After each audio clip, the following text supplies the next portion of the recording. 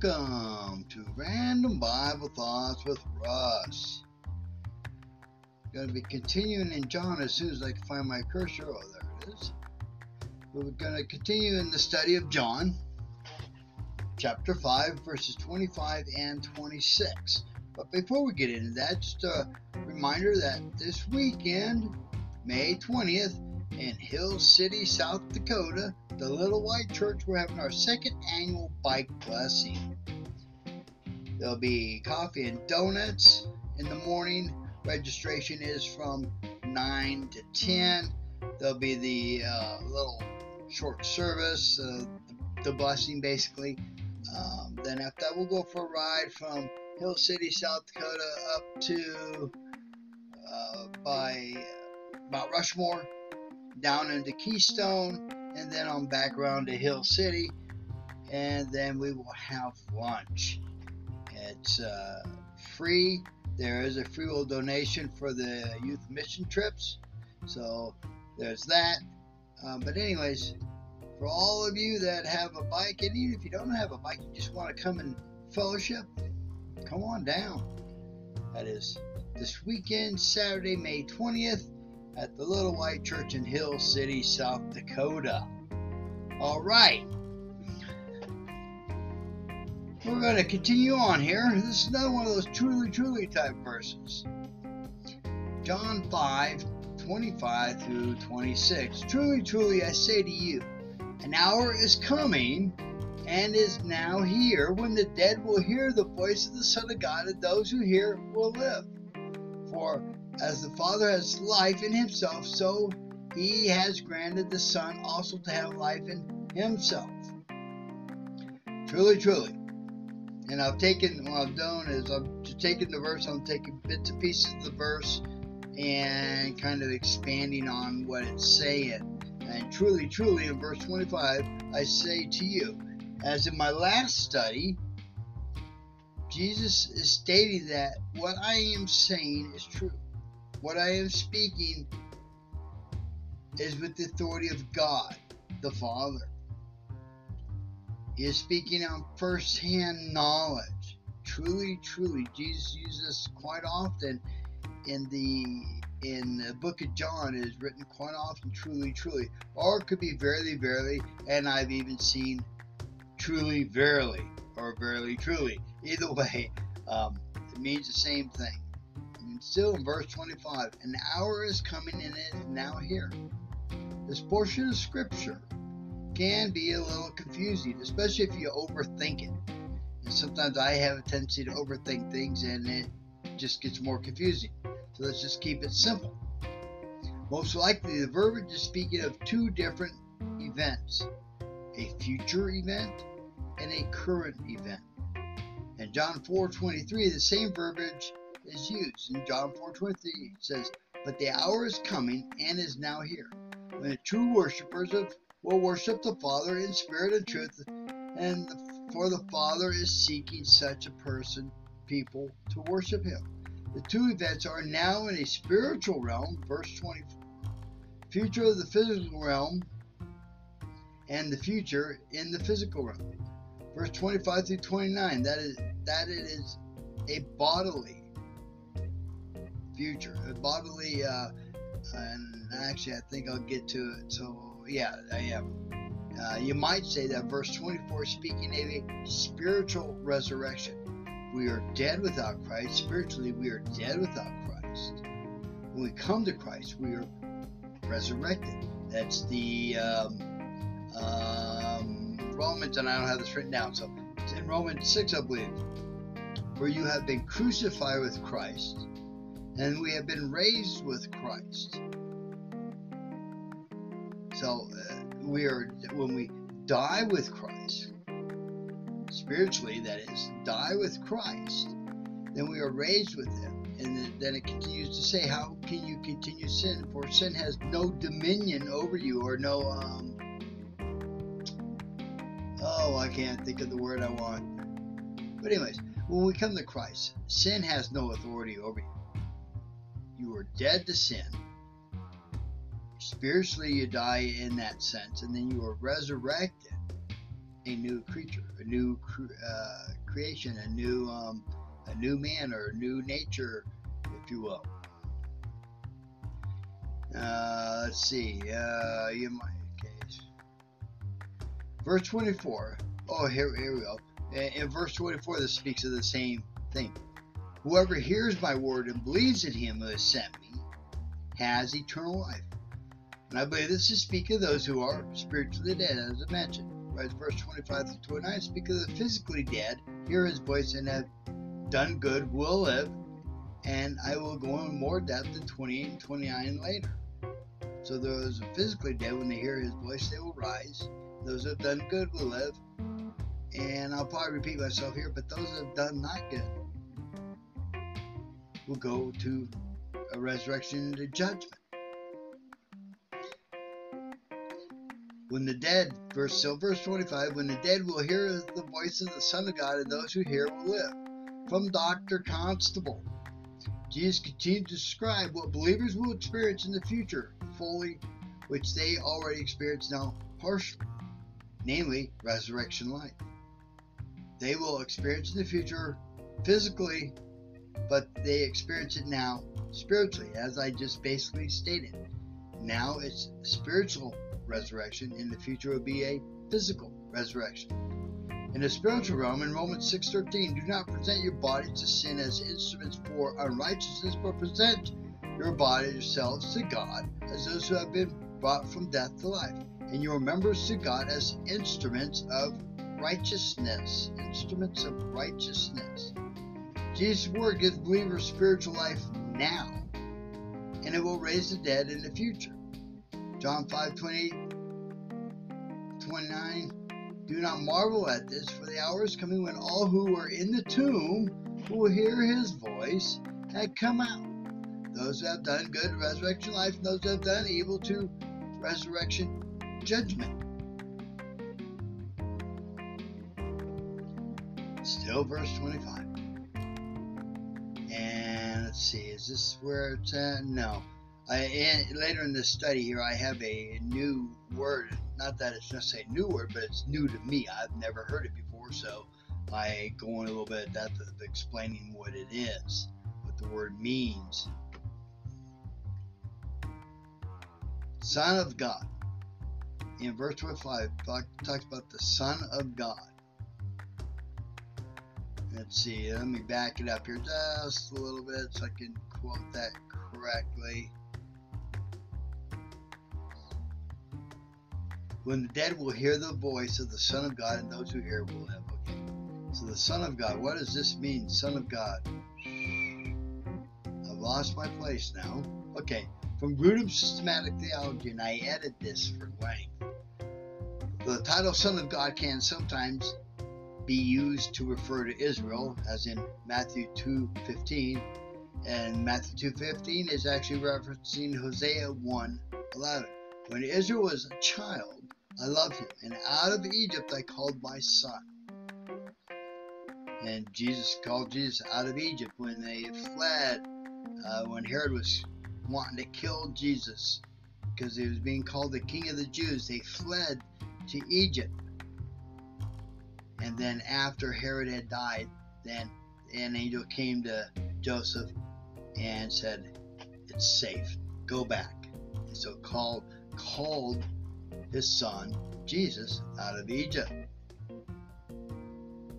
Or it can be described as a man as created by God. That's in Luke 2:38. Or to redeem man generally in Romans 8:14, 19, and 23.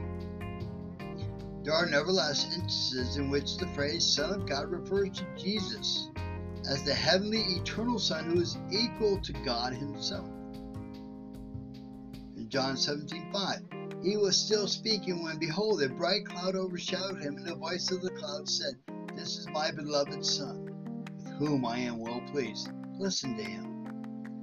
In 1 Corinthians 15:28, Hebrews 1:1-3, 5 and 8, this is also the same type of thing. This is especially true in John's Gospel, where Jesus is seen as the unique Son from the Father. In John 1:14 and 18, 34 and 49. who fully reveals the Father. John 8:19, 14, and 9. As the Son, He is so great that we can trust Him for eternal life, something that could not be said by a created being. John 3:16 and John 3:36 and 20:31. This is also the one who has all authority from the Father to give life, pronounce eternal judgment, and rule over all. That's in John 3:36, 5:20 through 22, and 25, 10, 17, and 16:15. As the Son, He has been sent by the Father, and therefore He existed before He came into the world. In John 3:17, 5:23, and 10:36. The first three verses of Hebrews are emphatic in saying that the Son is the one whom God appointed the heir of all things, though through whom also He created the world. Hebrews 1:2. The Son, says the writer, reflects the glory of God and bears the very stamp and the exact duplicate of His nature, upholding the universe by His word of power. Jesus is the exact duplicate of the nature of or being of God, making Him exactly equal to God in every attribute. Moreover, He continually upholds the universe by His word of power. Sometimes that could be something that can only be done by God.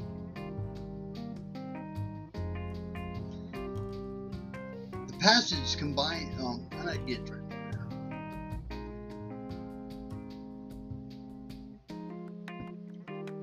These passages combine to indicate that the title Son of God, when applied to Christ, strongly affirms His deity as eternal Son in the Trinity, one equal to the Father in all His attributes.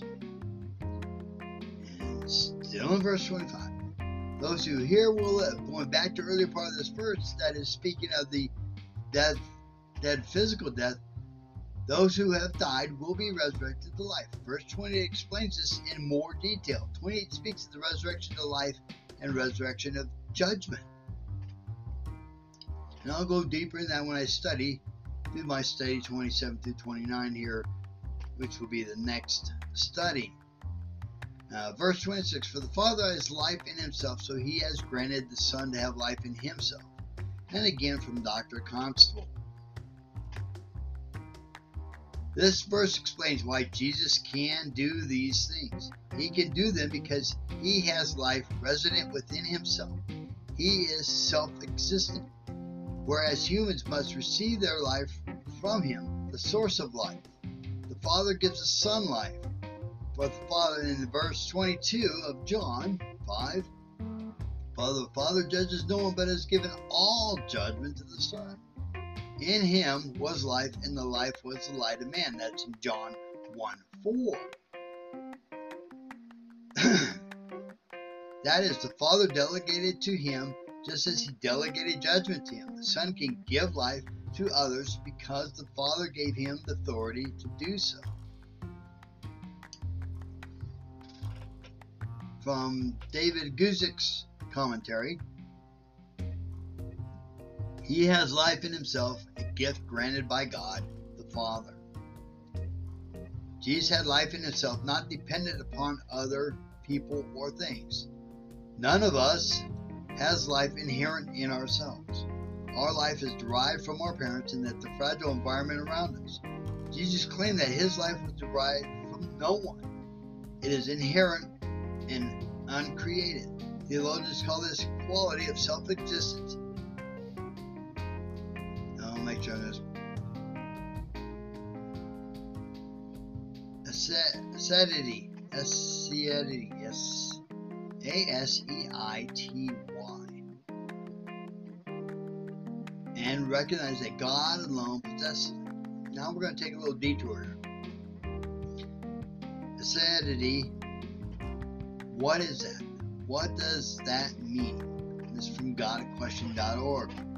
The aseity of God is his attribute of independent self-existence. God, the uncaused cause, the uncreated creator. He is the source of all things, the one who originated everything and who sustains everything that exists. Aseity of God means that he is the one in whom all things find their source, existence, continuance. He is the ever-present power that sustains all life. There is no other source of life and no other like him. For I am God and there is no other. I am God and there is none like me. Isaiah 46:9. The aseity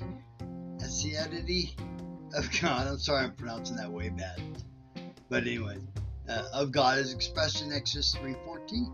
When Moses asked the Lord about his name, God replied, I am who I am. God is eternal, self-existing being who always was and always will be. The aseity of God is related to his complete independence. God has no need. He is complete in him and of himself and always has been. God did not create man because he was lonely or because he needed to create. He is and always has been complete, self-sufficient in and of himself.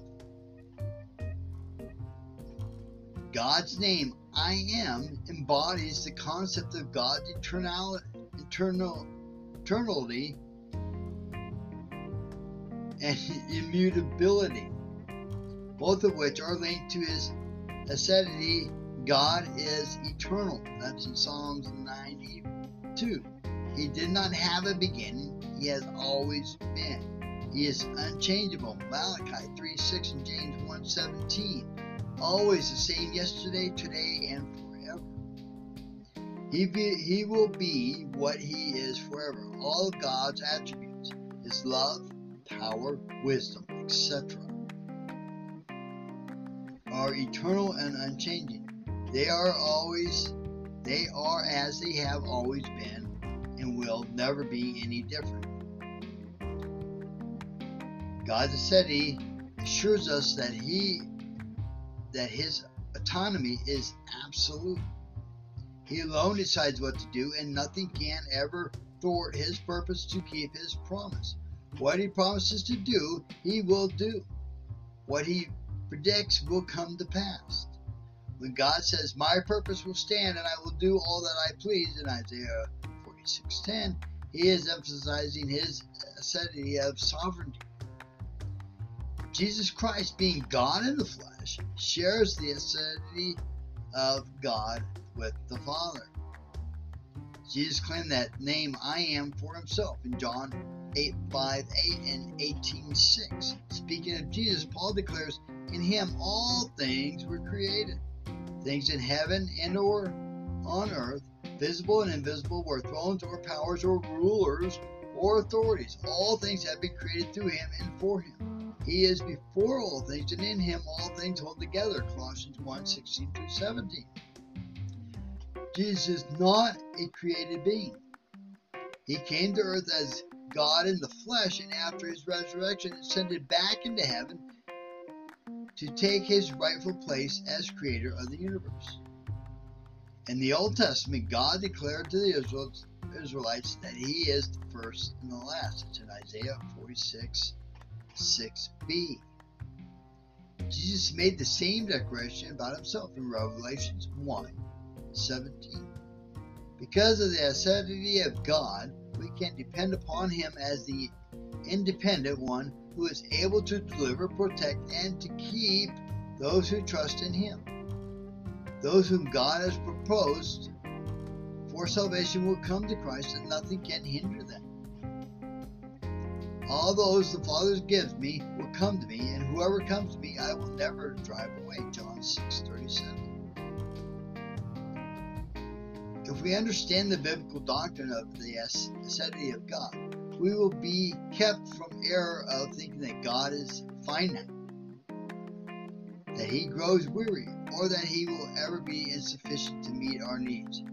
And that would be, see Psalms 23:1. Okay, Okay, that's the end of that detour.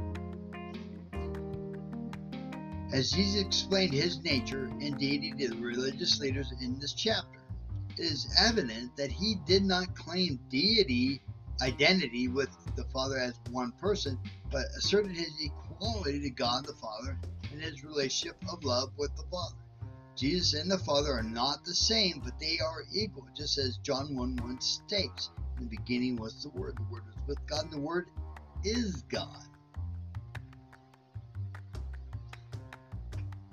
These words of Jesus contradicts two later errors about the nature of the deity of God, the Son. One is sometimes called the Jesus-only doctrine, confusing the Father and the Son, anciently known as Sabellianism, and held today by groups like the Oneness Pentecostal. The other is the error that Jesus is not God, anciently known as Arianism, and is held today by groups like the Jehovah's Witnesses. Jesus and God are equal in nature. Jesus has authority to give life. He has authority to judge. He is the creator of all things. So I hope that was helpful to you. Have any comments? Please leave a comment. Give me a like if you would. And subscribe to my YouTube channel or my podcast channel. I do them both at the same time. And next study will be John 27 through 29, I believe. That's what I got to figure. So may you have a wonderful evening, and God bless.